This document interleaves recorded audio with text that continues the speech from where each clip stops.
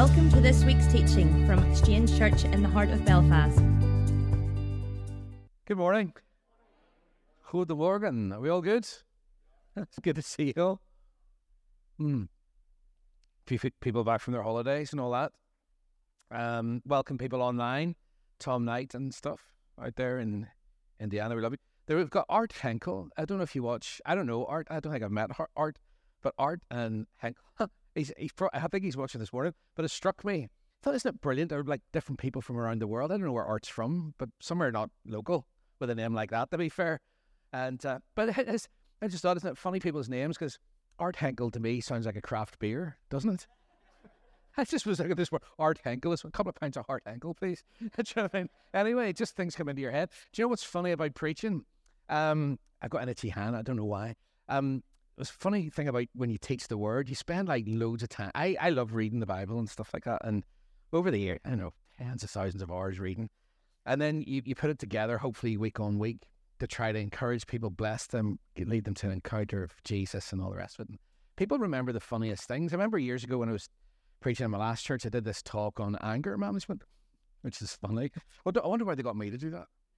And when they gave out the titles, could you do the one on anger, Andre? You're like, what are you trying to say? And because I'm so mild-mannered and all. And I was talking about this film with Jack Nicholson, Anger Management, because I watched it because I was thinking, might bound to be some wisdom in that, right? But he sings this song, I feel pretty. We know when you feel angry. It's like his therapist says to him, right, what you got to do in that moment, you've got to sing, like, in with the good, out with the bad, and sing, I feel pretty, oh so pretty, through teeth. It's a very funny movie. Anyway, about 3 weeks later, I was going down the Belmont Road, and the traffic was backed up, and there's me dandering down past the Belmont Road, and all I hear from like nowhere, right, is, I feel pretty, oh so pretty. It was some guy riding down his window, he must be in the church listening to me, who was singing it at me, and I thought, that flipping slabber, all he remembers is Jack Nicholson. But you know what? The same thing happens, even this week has been Penguin Gate, right? Even my good friend Joseph this morning said, see that? It's funny. I hope you know why we tell it. It actually made me chuckle this morning. He says, I don't know what you said really last week in that sermon, but I said to Annette, Google there, can penguins fly? Google that. Started something, right? I actually asked Penny for more detail on where she was coming from after last week, because lots of people, and she said, well, they sort of jump into that's just called diving into the water. No, they don't fly out, they jump out, right? So penguins can't fly. But here's me this morning going, Joseph, okay, I'm egging this one up a wee bit. Like, thank you for that word. It just really touched us during the week. And Google that. Can penguins fly? Forgot about that. I was just, isn't that funny? Anyway, there you go. So I'm going to, what happens in your life when you encounter God is my title for today, because that's not even good English, is it? Because we're going through the book of Acts. And what I want you to think about this morning is when we come to the Bible, the Lord speaks to you in a number of ways. He speaks in almost like three dimensions, in 3D. He talks about your past. He gives you perspective on today, and he gives you hope for tomorrow, all right? And it's not just about you. Don't make the mistake this morning of sitting here going, this is just need a wee word from the Lord, all right? If you do need a word from the Lord, you're going to receive if you're open for it, all right? So if you're open, you're definitely going to walk away encouraged. But the Lord just doesn't want to leave you with like this mentality of, I come just for a wee touch, all right? Just enough to get me through, Jesus, to one day at a time and all that kind of stuff. He's singing this morning, isn't he? Okay, sweet Jesus. Who sang that? Alan's far too young. He wouldn't remember. So here's the thing. It's not about that. You're called to live as an overcomer. Do you get that? Not just as oh, Jesus, just give me enough to get me through. And one of the ways that'll happen actually is not just I receive for myself, but I learn that as I receive the word for me, the Lord is also speaking to me in that moment about the people around me. Because we are called to be people who give and flow in the goodness and the grace of God. And the lie that we are surrounded with today in the world is put yourself first. You've got to be sorted. You've got to have it all together. And today we're going to look at a really, really famous bit of the Bible. And so the thing is, when God is encountering you, He is not just doing it for you. He is doing it for the people around you and for the people who will come after you, your children, their grandchildren, your families, extended families. And when you start to see the grace of God and the goodness of God flow in their lives, you know what happens? Your own perspective about your situation finds its proper place, because when you have nothing else to think about, or what you do is you only think about yourself, then you magnify. Do you get that? The word tells you, be careful what you give your attention to, because whatever you're giving your attention to, you're making it bigger. And so if you're focused on negativity and cynicism, you make that bigger. Do you get that? If you focus it on fear, you make it bigger. If you focus it on your need, guess what happens? Your need doesn't get filled, it just becomes bigger. Do you get that?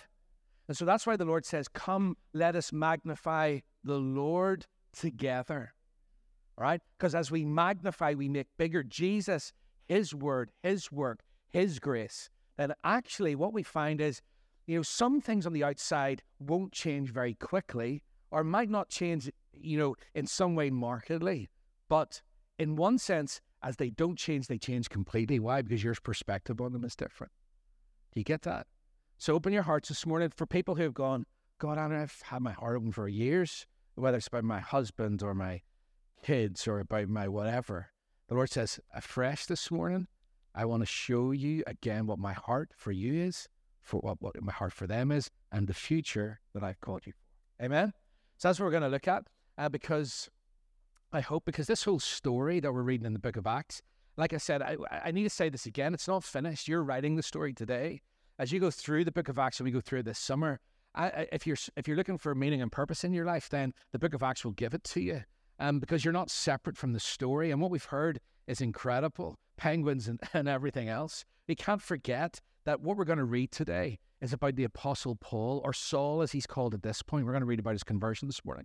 And what happens is we read these stories, and in our heads, I'll tell you what we do. We go, this is not the same for me, right? This guy here who wrote 25 to 50% of the New Testament, depending on how you measure it, right? This guy was different. He had a different grace. He had a different encounter. No, he didn't. He was just like you and me. There was no different. God didn't treat him differently. God didn't, say, well, I'm going to give you a special dispensation which will not be available for anyone else. He said, for you, and I send to you this morning, as you read this story, be encouraged that what I did here, I'll do it again. If you have openness for it, faith for it, and you want to receive it. He's not holding back on you today is what I'm trying to say. And he's not trying to say, look, these stories are awesome, because it would be totally unfair of God if he was to open up the Bible and go, isn't this amazing? Like flipping heck, look at Paul, like he was full on. He loved it, went for it. But you're just not as good.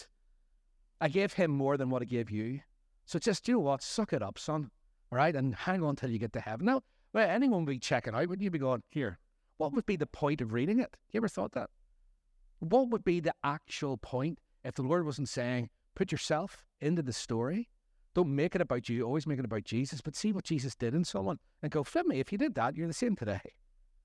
Now, what's going to hold me back? Primarily self.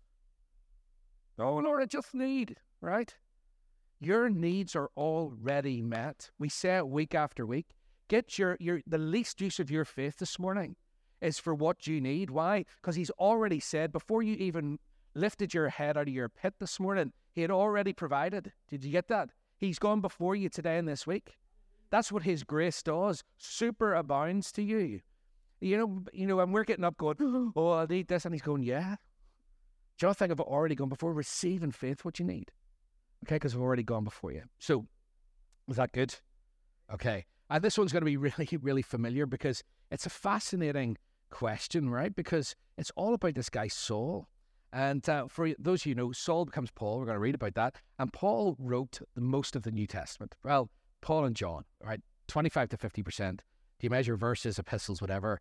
John wrote about 17%. So they, pretty much most of the gospel message that we sit under today, the gospel of grace, was written by Paul. When you look at Galatians and Romans and all sorts of stuff. Okay. And it's really interesting because some of us think that we know what Paul was like, but we haven't a clue. I want to tell you about it today because it will frighten the life out of you. Because sometimes with the gospel, and when I say the gospel, what I mean is the message of God's unmerited favor and grace. Some of us have become blasé and a little bit comfortable. And as I thought about it this way, it's kind of like, yeah, grace is fine, but we just need a little bit more than grace. No, you don't. There's not a day in my life goes past where, honestly, right now, where I'm at, where I go, I'd be all right without grace. I'd take the chance. Anyone? I would be doomed, like really, and so would you. Well, I wouldn't be here. Do you get that? Grace alone. Access through faith and applied. That's the only gospel. And it's interesting that, do you know what it is? You're going to see some of yourself in Paul today. Because the reason why grace doesn't stop us in our tracks every day with a thankful heart is because we actually don't think we're that. Let me say that again. Yeah. Some of us don't actually think we're that bad. Because we compare ourselves to others. We compare ourselves to, well, I'm not as bad as what I was last week.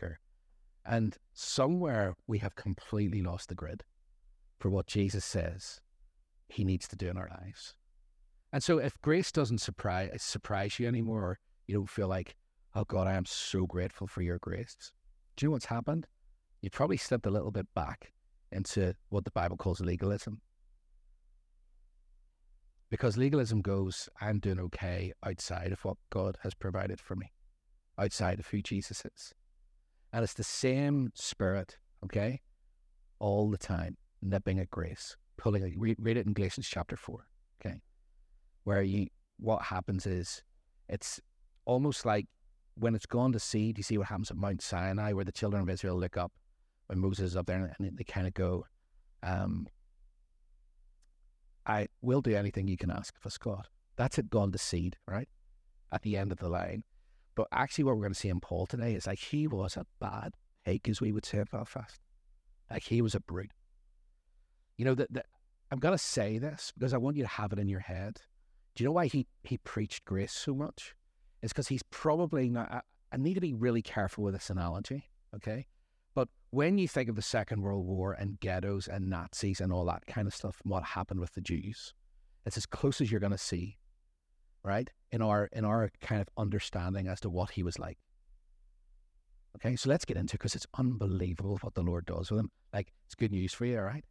So don't be sitting there going, oh, this grace stuff is fine, but we just need something. We need a 40-day fast, Pastor. What about that? How? It'd be amazing. We're doing the Daniel fast. Okay, good on you. All right, knock yourselves out. So let's go. So it's a fascinating thing we're going to look at, because Paul was probably, now I'm going to teach you about this guy, and I need you to. I don't have time this morning to draw all the lines, so you've got to engage with me on this one, all right, and think about yourself here, because Paul, by all appearances, was the least likely person to pioneer Christianity and to pioneer anything about mission. He was born a Jew, and he was born in Tarsus, and even though he was born in Tarsus, he was raised and was educated under a guy called Gamaliel. Now, some of you Bible scholars will have heard of Gamaliel. He's a big noise, all right, in the world of the Pharisees. He's the one that whenever the blind and all sorts of stuff are pulled in front. Basically, he says whenever he's confronted with Christians, he goes, look, if God's in it, leave them alone, because we don't want to stand against God. But if God's not in it, don't worry about it anyway, because it's not going to come to anything. Isn't that a great wisdom for your life? Should I do this, should I do that, should I do the other? If God's in it, right, don't worry about it, it's going to happen. If God's not in it, you don't want to be involved in it anyway. It's going to all fall apart. So what are you worrying about, right? Anyway, so that's Gamaliel. We see him, but he was like the big authority. He was hugely respected as a rabbi. He was a teacher, and he mentored Paul, and the direct quote here is, on the strict manner of the law of our fathers. So it wasn't just about the law itself, it was about history, it was about the weight of it, and that's what Paul grew up in, and Paul was brilliant. He had a brilliantly quick mind. He was an A+++ student. He was phenomenal in his understanding and his application of law. He even says it himself. If you read in Philippians 3, he says, if anyone thinks you've got confidence in the flesh, right? I have more. I was circumcised on the 8th day, right? That just means all of the traditions, he kept them, of the people of Israel, the tribe of Benjamin, a Hebrew of Hebrews, a Pharisee.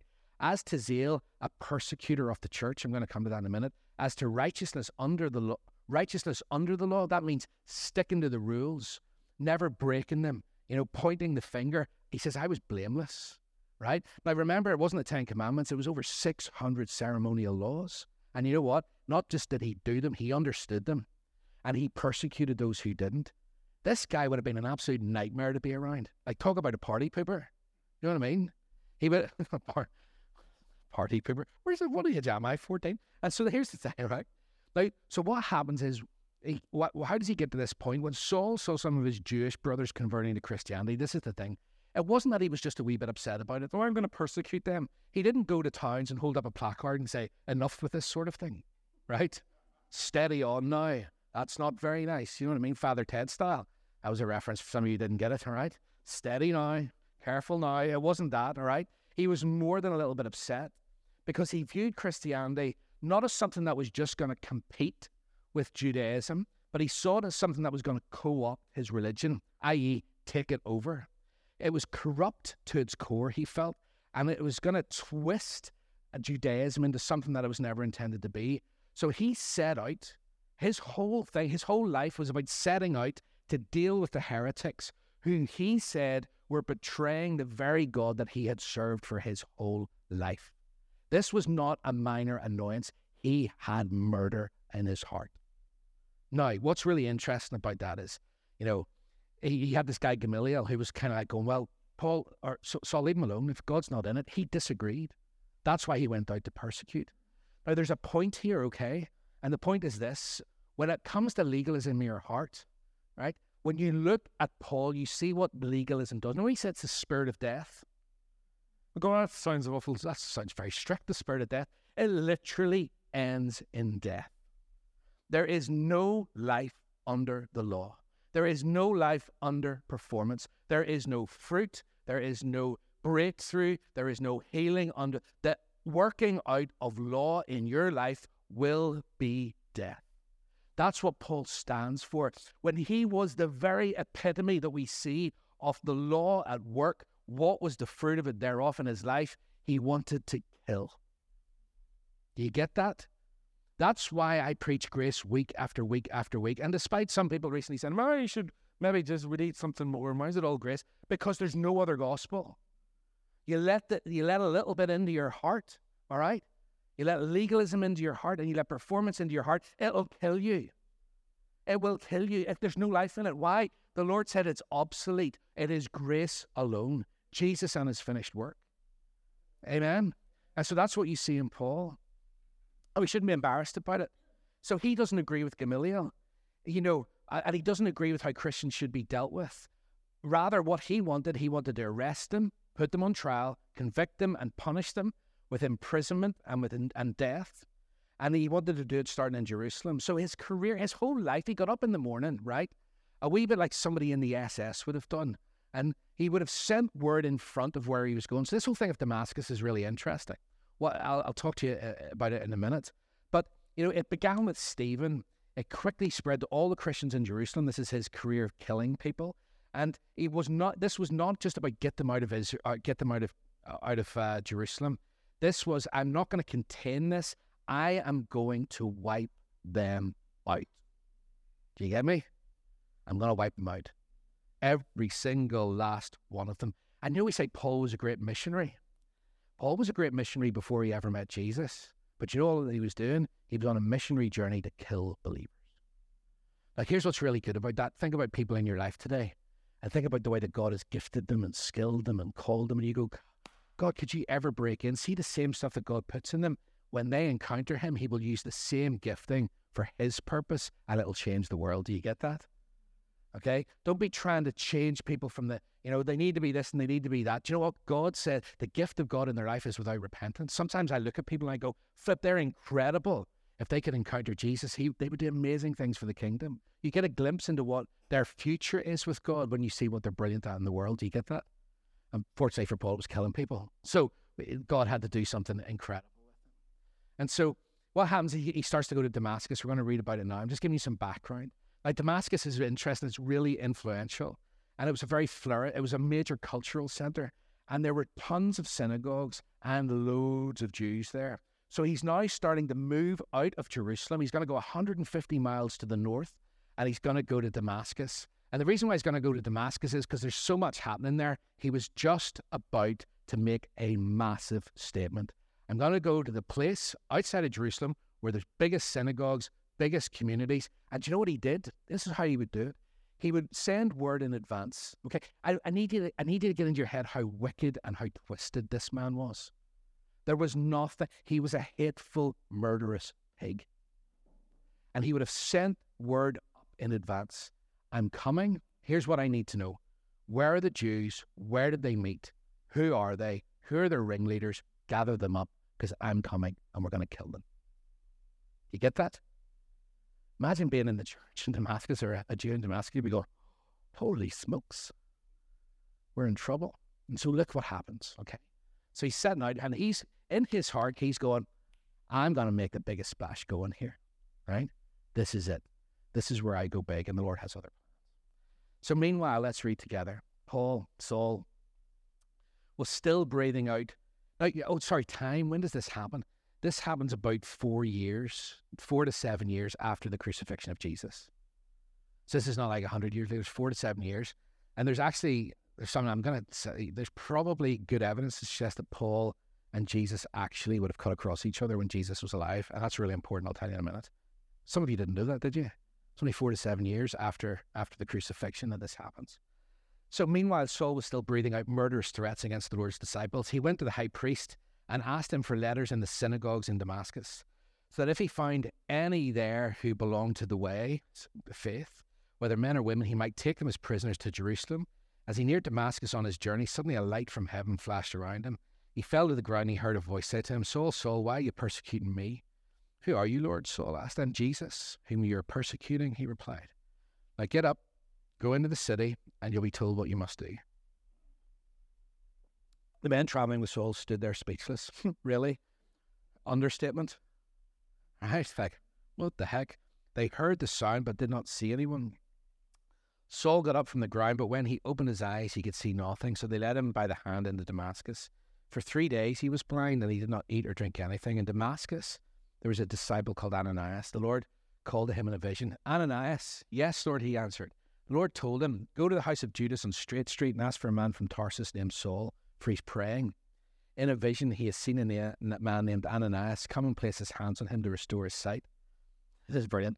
Lord, Ananias answered, I've heard many reports. Someone was like, come again. I have heard many reports. Like, we read this kind of flat. It's like, I imagine Ananias going, here, hold on a second. You must be joking. Saul, the guy who murders people like me. He says, I've heard many reports about this man and all the harm he has done to your holy people in Jerusalem. And he has come here with authority from the chief priests to arrest all who call on his name. You see, that's how you know that they sent word in advance. Okay, let us know who they are, because we're coming for them. But the Lord said to Ananias, go. This man is my chosen instrument to proclaim my name to the Gentiles and their king. So he has this reputation. Like, even his name, they go, I don't want to be around this guy because I'm going to end up dead. But I've chosen him as my instrument to the Gentiles and to their kings and the people of Israel. I will show him how much he must suffer for my name. Then Ananias went into the house and entered it. Placing his hands on Saul, he said, please don't hurt me. The Lord asked me to do this, and then I'm leaving straight. No, he didn't. He said, Brother Saul, the Lord Jesus, who appeared to you on the road as you were coming here, has sent me so that you might see again and be filled with the Holy Spirit. Immediately, something like scales fell from Saul's eyes. Oh, man. The imagery here, I don't have time to go into it today, but the whole thing of, the whole thing of being under the law, it always says, the whole way through the Bible, there are tons and tons and tons of, what's the word? Imagery, thank you, where it's like scales fall from your eyes, the curtain is torn, you know what I mean? You see dimly, but you're going to see clearly, right? It's like they're spiritually blind. And so the same thing's happening. You see that the whole way through. Under the law, you can't see properly. You've got to see clearly, which is when you say Jesus. So this is what happened. Scales physically fell from Saul's eyes, and he could see again. He got up, was baptized. After taking some food, he regained his strength. It's interesting here, okay? I want to say a couple of things, and I want you to think about your life this morning, and I want you to think about those people around you. This passage is incredibly important because let me tell you why. There is some talk that Paul actually met Jesus during his 3.5 year ministry. The question is, did he ever encounter him in person? Now, there's a lack of direct evidence, but there's some things I think are really important. First is this. Let me just tell you this so you can learn a bit, because I think this stuff is important. Paul had been a resident of Jerusalem when he was a child. You read that in Acts 22. And he was there years later to approve of Stephen's stoning. So Paul also had a nephew, you can read, who was resident in Jerusalem. You can read that in Acts 23. And so it suggests that it's not just that Paul was there, but his wider family were also there at the time that Jesus was ministering. Secondly, Jesus was known to have visited Jerusalem. You can read that lots of times. And so it's probable as a master lawyer and Pharisee, okay, that Paul would probably have seen Jesus speak and heard him speak during one of Jesus' several trips there. Because his devotion to the law, number 3, would have meant that, you'll find out when you buy my book when it comes out, see that seamless, all right? There's lots of times where Jesus in the Passover is talking to the crowds in Jerusalem, and Paul would have been there. We kind of know that because they were all there for Passover. It was the big festivals and all the rest of it. Actually, Paul, at the end of Acts in 26, Paul tells Herod Agrippa, when he's being questioned, the things that Jesus did, quote, were not done in a corner. Paul says they weren't done in a corner, i.e. they were in plain view for everyone to see. And lastly, in one of his epistles, is actually 2 Corinthians 5. There's a hint that Paul actually had this pre-conversion encounter with Jesus. And you kind of go, so what? I'll tell you why that's a so what. You can be around the things of grace. You can be around Jesus. You can hear his words. You can see him operate. But you've got law in your heart, doesn't make a blind bit of difference. Do you get that? I don't want us to be people who hear the things of grace, receive, a word every week for us, and are around Jesus, but it makes no difference to our hearts. So when sickness comes, we fold like a pack of cards. When we face lack, we just go back to our own self-effort and determination. When we see things, we kind of behave the same way as everyone else in the world, despite the fact that we've been around Jesus. Do you get that? Because actually, what then is the point? Paul actually has his encounter moment. I'm going to suggest to you, right, that most of you have, there are aspects of the church that are waiting for Jesus almost like to come again in this massive encounter. Do you get that? We're just waiting for you to come, Lord. The Jews are waiting. They want the new temple and all that kind of stuff. But there's this, I read recently, just this myth that sits in the church today, that somehow we're just waiting, all right, for Jesus to do something different and new and fresh. Do you get that? It's almost like he's holding back. And so if we keep praying and we keep seeking and we keep asking, then Jesus will do it again. Can I just say to you, you don't see that in the Word, right? When you encountered grace, it was a wee bit like what happened with Paul. Now, you might not have had the Damascus Road experience, okay? But let me show you how the Lord unpacks this for you. And this is the journey of grace. This is what it looks like to encounter God. Because there are people in the church today who think it's going to be a moment like Saul, okay? The biggest work that God ever did in you was the day that you received him. Do you get that? That encounter moment changed you forever. You were forever changed.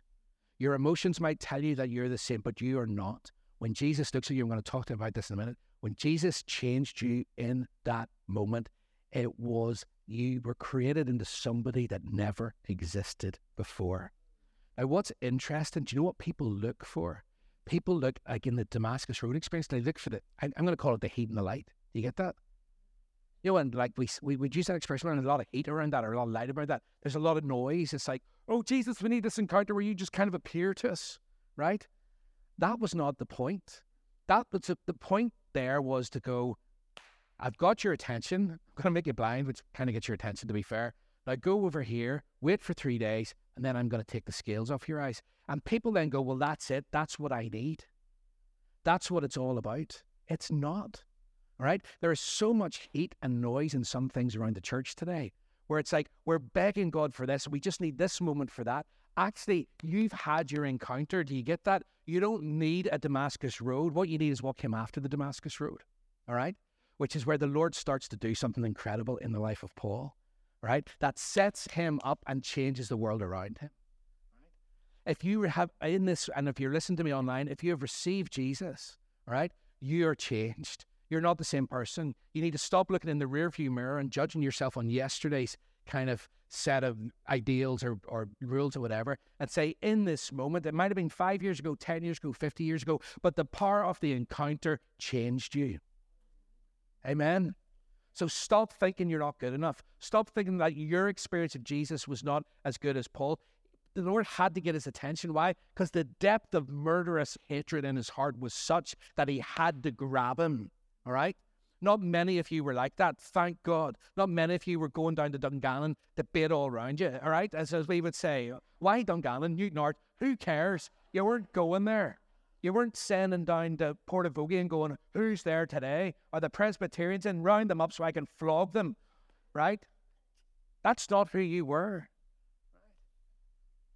And sometimes God deals with people like Paul because in as much as the depth of darkness and legalism and law and death was deeply in his heart and everything else, so far the Lord had to change that and renew that. He got his attention. But there was a moment in your life where he got your attention and it was just the right encounter for you. Do you get that? For some people, it was quietly sitting on their sofa one night with their husband or partner or whatever, praying with them. For some of you, it was in a meeting where you put your hand up. Stop judging your encounter versus his, because you're not the same people. Now, what happens afterwards is exactly the same. Anyway, do you get that? Because some of us are just like, Lord, I'm not good enough. I don't have enough. I need this. I need more. I need you to step in. No, you don't. He's already stepped in. Now, what happens is this. Oh, flip. It was more than just heat and light. And I think that's important. Sometimes we can distract ourselves with bluster. Do you get that? Oh, don't look at me in that tone of voice. We can distract ourselves with bluster. We're doing this, we're doing that, we're doing this, we're doing that, and the Lord said, and blah, blah, blah. Brilliant. Absolutely brilliant. Okay? But actually, at the heart of it all, some of us need to come back to that place where you went, you have saved me in grace. And the same thing that you did with him on that road was the same thing you did with me when I sat on my sofa. Now, what happens here? What I love about this is when the Lord does that with you, and he can encounter, like I'm not discounting moments of massive encounter. Can I just say this? I'm not talking down lack of faith. I want to experience Jesus every day. Do you get that?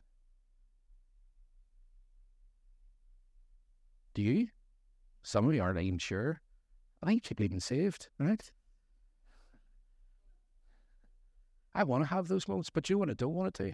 I don't want to live my life like I'm some sort of spinning top or have to go somewhere or hear someone speak or do this just to be kind of spun up again, just to get through.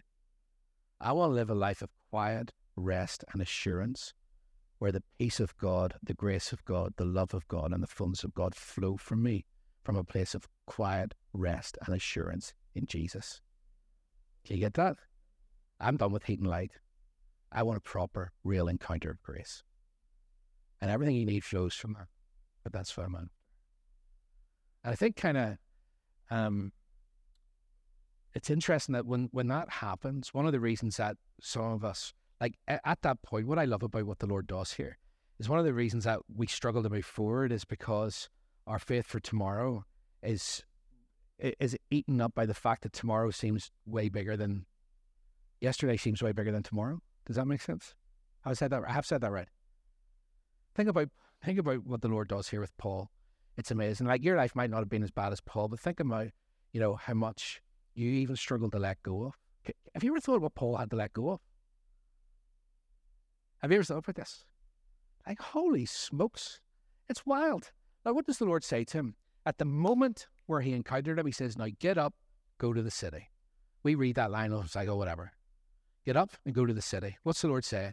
From the moment you met me, it was always about your future.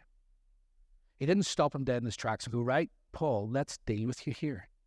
Let's just unpack the whole mess of your life and let me just put things straight here at the side of the road. Let's just have a bit of a steward's inquiry as to why you're a murderous git. He says, get up, go.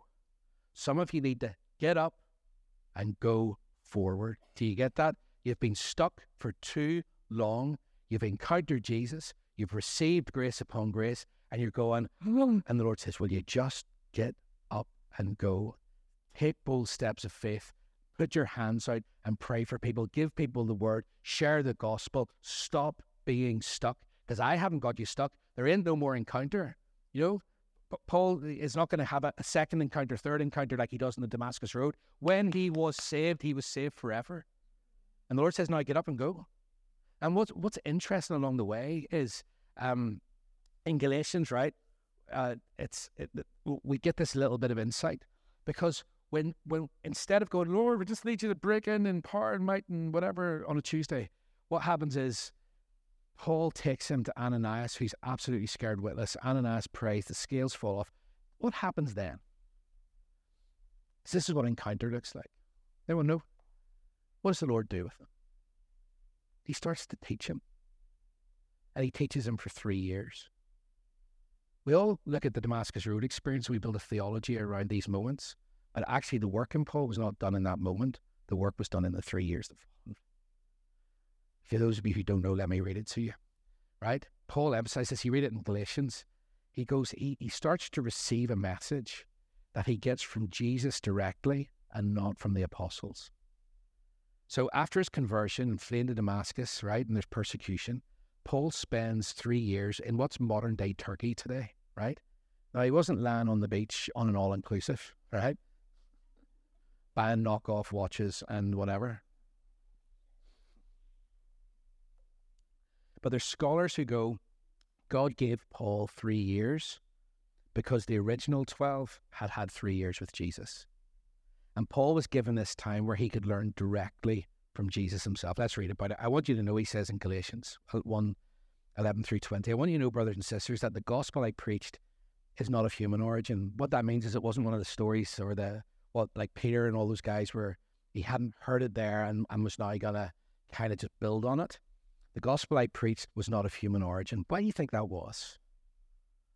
You know, when things are deep in your heart, things that bother you, things that worry you, things that concern you, no matter how smart someone is, their revelation is not going to be enough to bring you freedom.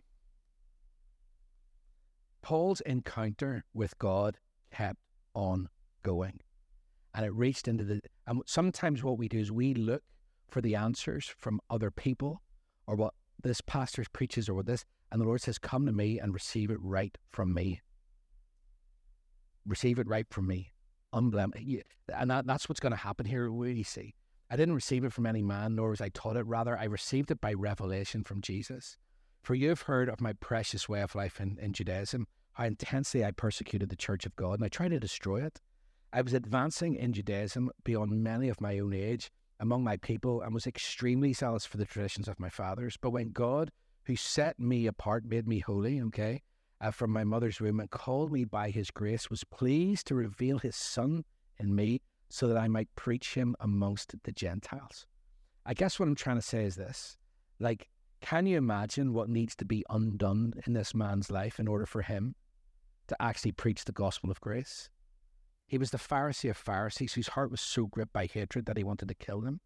I don't know. I started to think about that this week, and I thought some of the things we worry about and some of the things, and I'm not talking those down, but we talk about condemnation. How do you think Paul felt? Regret? Anyone? Anyone got regret here this morning? Not just for what he did, but probably for the years that he felt that he had wasted in tradition and this, that, and the other. And the Lord steps in the moment and starts to show him something different. Do you think he had regret to deal with? See, some of you can't get past your regret. And I'm going, why? Because probably you've been trying to receive a message from everywhere else, and the Lord says, come to me. Let me minister grace upon grace into your heart. It's the only thing that's going to free you. What about shame? Imagine, I don't know, standing looking in the eyes of your Savior and you're going, I actually was trying to kill your people. Trying to kill them. I don't know, that would probably cause me to put my head down. Anyone? Regret, shame, condemnation. You probably, I don't know, sadness even. Mourning. I bet you felt dead wick. But not just dead wick, but like, do you ever feel sad about something and you can actually feel it in your heart? Yeah? All of that going on. And what's the Lord do with him? The Lord takes him. And we kind of think he was taken to modern day Turkey and he lived in a cave like John the Baptist. He didn't. In Acts 9, he started to preach. Right? So it wasn't like the Lord said, until I have completely got you sorted out, you shall not be fit to reach my people. There's a period of 3 years. At the end of 3 years, he goes back to Jerusalem. But he ministers where he's at. Stop waiting until you think you're good enough. Get up and go to the city. Start to share what God is doing in you. And over those 3 years, what happens is the Lord ministers. And actually what happens in those 3 years, the Lord didn't give him a plan. I don't believe the Lord gave him a strategy, first and foremost. He probably did at some point, or it came. The Lord didn't say, right, Paul, we've got this big missionary thing to do now because we need to get this like way over there. And the Romans, it's going to be a bit of a nightmare, but sure, let's get the spreadsheet worked out, all right? That's not what's going on here. Let me finish very quickly. Okay.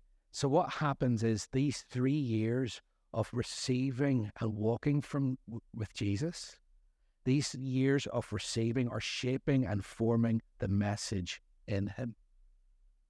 That's his encounter. Do you know what an encounter with God looks like? It looks like a wet Tuesday morning in July. I can say that. When the rain's beating down your windows, you hate this country and you want to move anywhere else other than be here. Anyone? Isn't it flipping ridiculous? Do you know what? I'm all for global warming. I'm like, seriously, if that's what it's going to look like, let's get the flipping coal-fired power stations. I'm only sure those poor penguins. Oh, down. They'll be boiling, Penny. What do you do about that? Flipping Nora. You see, an encounter with God looks like receiving grace upon grace every day. You encounter him every day. Because what happened was Paul put some momentum behind the message and started to move. And where he was at, he started to teach. The message wasn't fully formed in him. The message wasn't fully shaped in him. But he started to move. Do you get that? And I actually think that's a prerequisite to end up where you think you need to be, is to start where you're at. But his encounter was 3 years initially. Started off with heat and light. Started off with a big move. And then the Lord goes, but you know what? I was getting your attention and I was saving you. And now the ministry begins. And he receives from Jesus every day. I just need to ask the question, where are you receiving from? Because if you're hanging on to the first, second, third moments that you heard the gospel of grace, and now you're disappointed 5 years later, right? You've been dealing with heat and light. You'll not make it.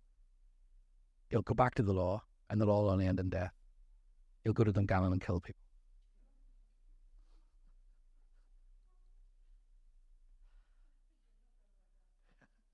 What a picture. But I wanted to encourage you this week. When I had to Paul's conversion, the Lord said it was great, wasn't it? But what did I do? Let me just tell you what the Lord ministered to him. Because you know when something goes into you, it comes out.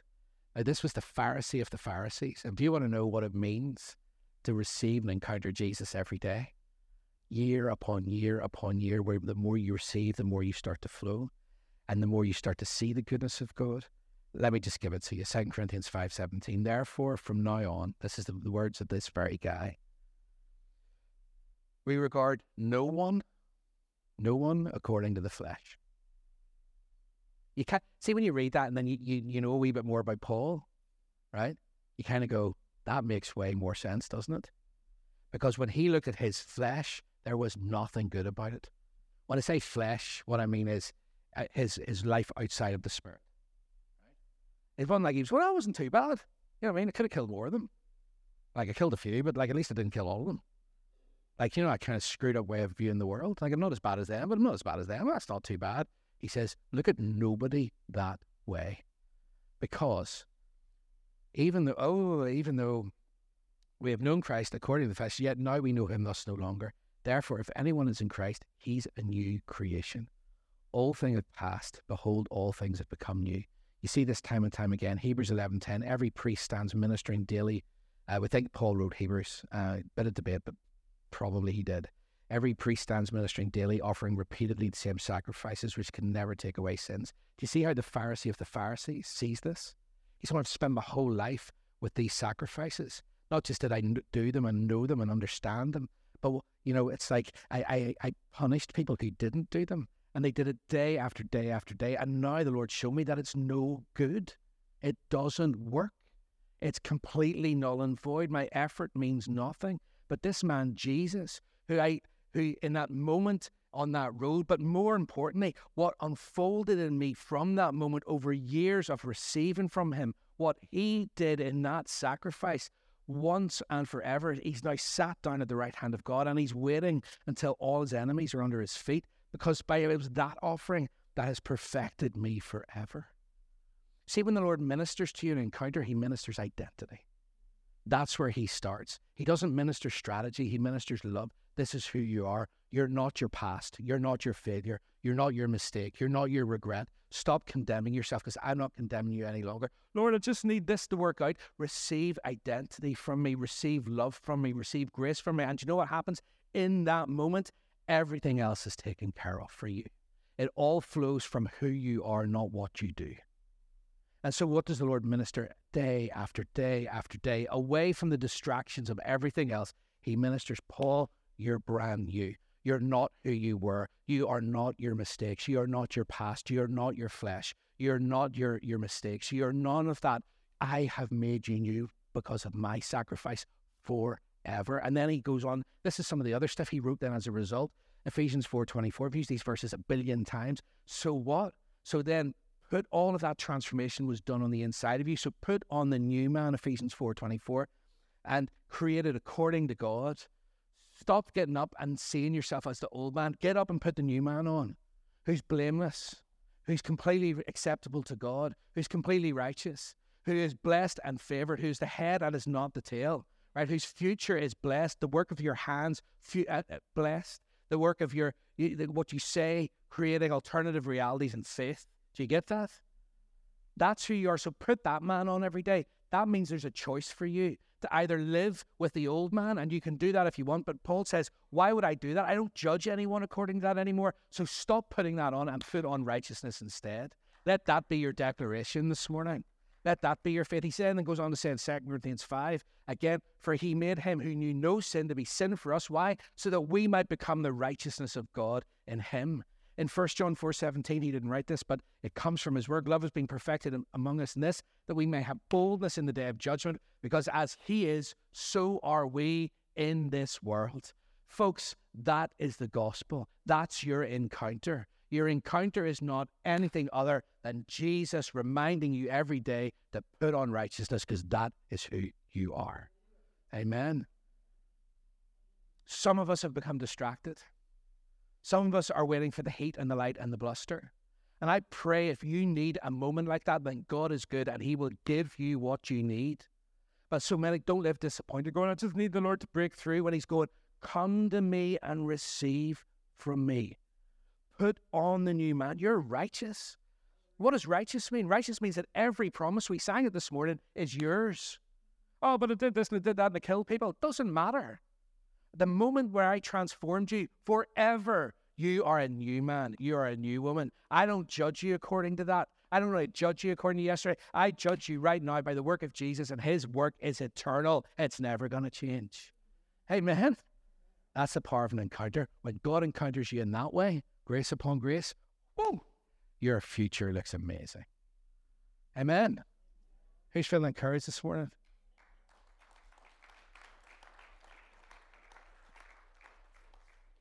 He's still writing the story. He's still writing your story. If the worship guys could come up, let's have some to fill the space, some pads. I want you to close your eyes for a moment.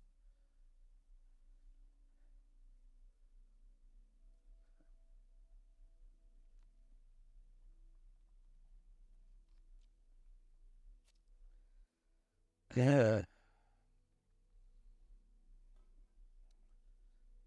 Why don't you stand up for me, actually? You've been sitting for too long.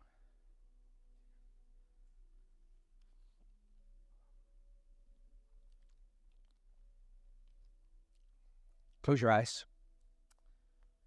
And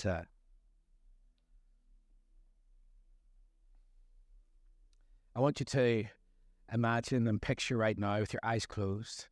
I want you to imagine Jesus is standing right in front of you. And he says, what is it that's bothering you? What is it that's weighing you down? What is it that has caused your shoulders to drop and your heart to sink? And he's looking at you right in the eyes, putting his hand under your chin to lift you up, and he's saying, just give it to me. Cast your cares to me because I care for you. I care for you, the Lord says. I love you with an unbreakable, everlasting love.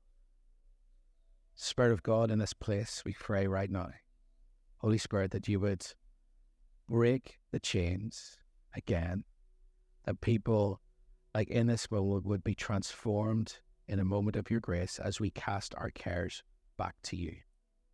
Father, we thank you that this is our gift for every day. The Lord says, as you put those things into my hands, I'm taking the sickness from you. I'm taking the fear from you. I'm taking the anxiety from you. I'm taking the lack from you.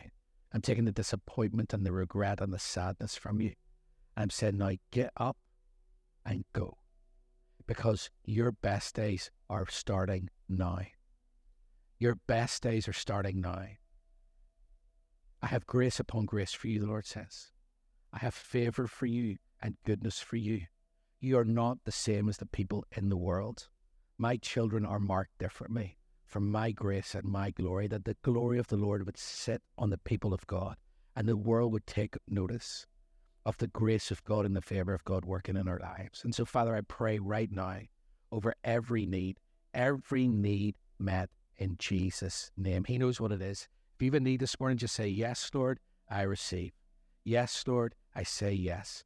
For our family in the US, for Tom and for Nineveh in the fellowship this morning, for Art, Lord, for the guys in Bowie, for the people in Holland and South Africa, everyone who listens right now, under the sound of my voice, I just speak right now the provision of God in every way, in your bodies, in your healing, in your mind, in your bank account, in your family, in your mind, anything you need. The Lord says, just cast the weight to me and receive my gift of grace.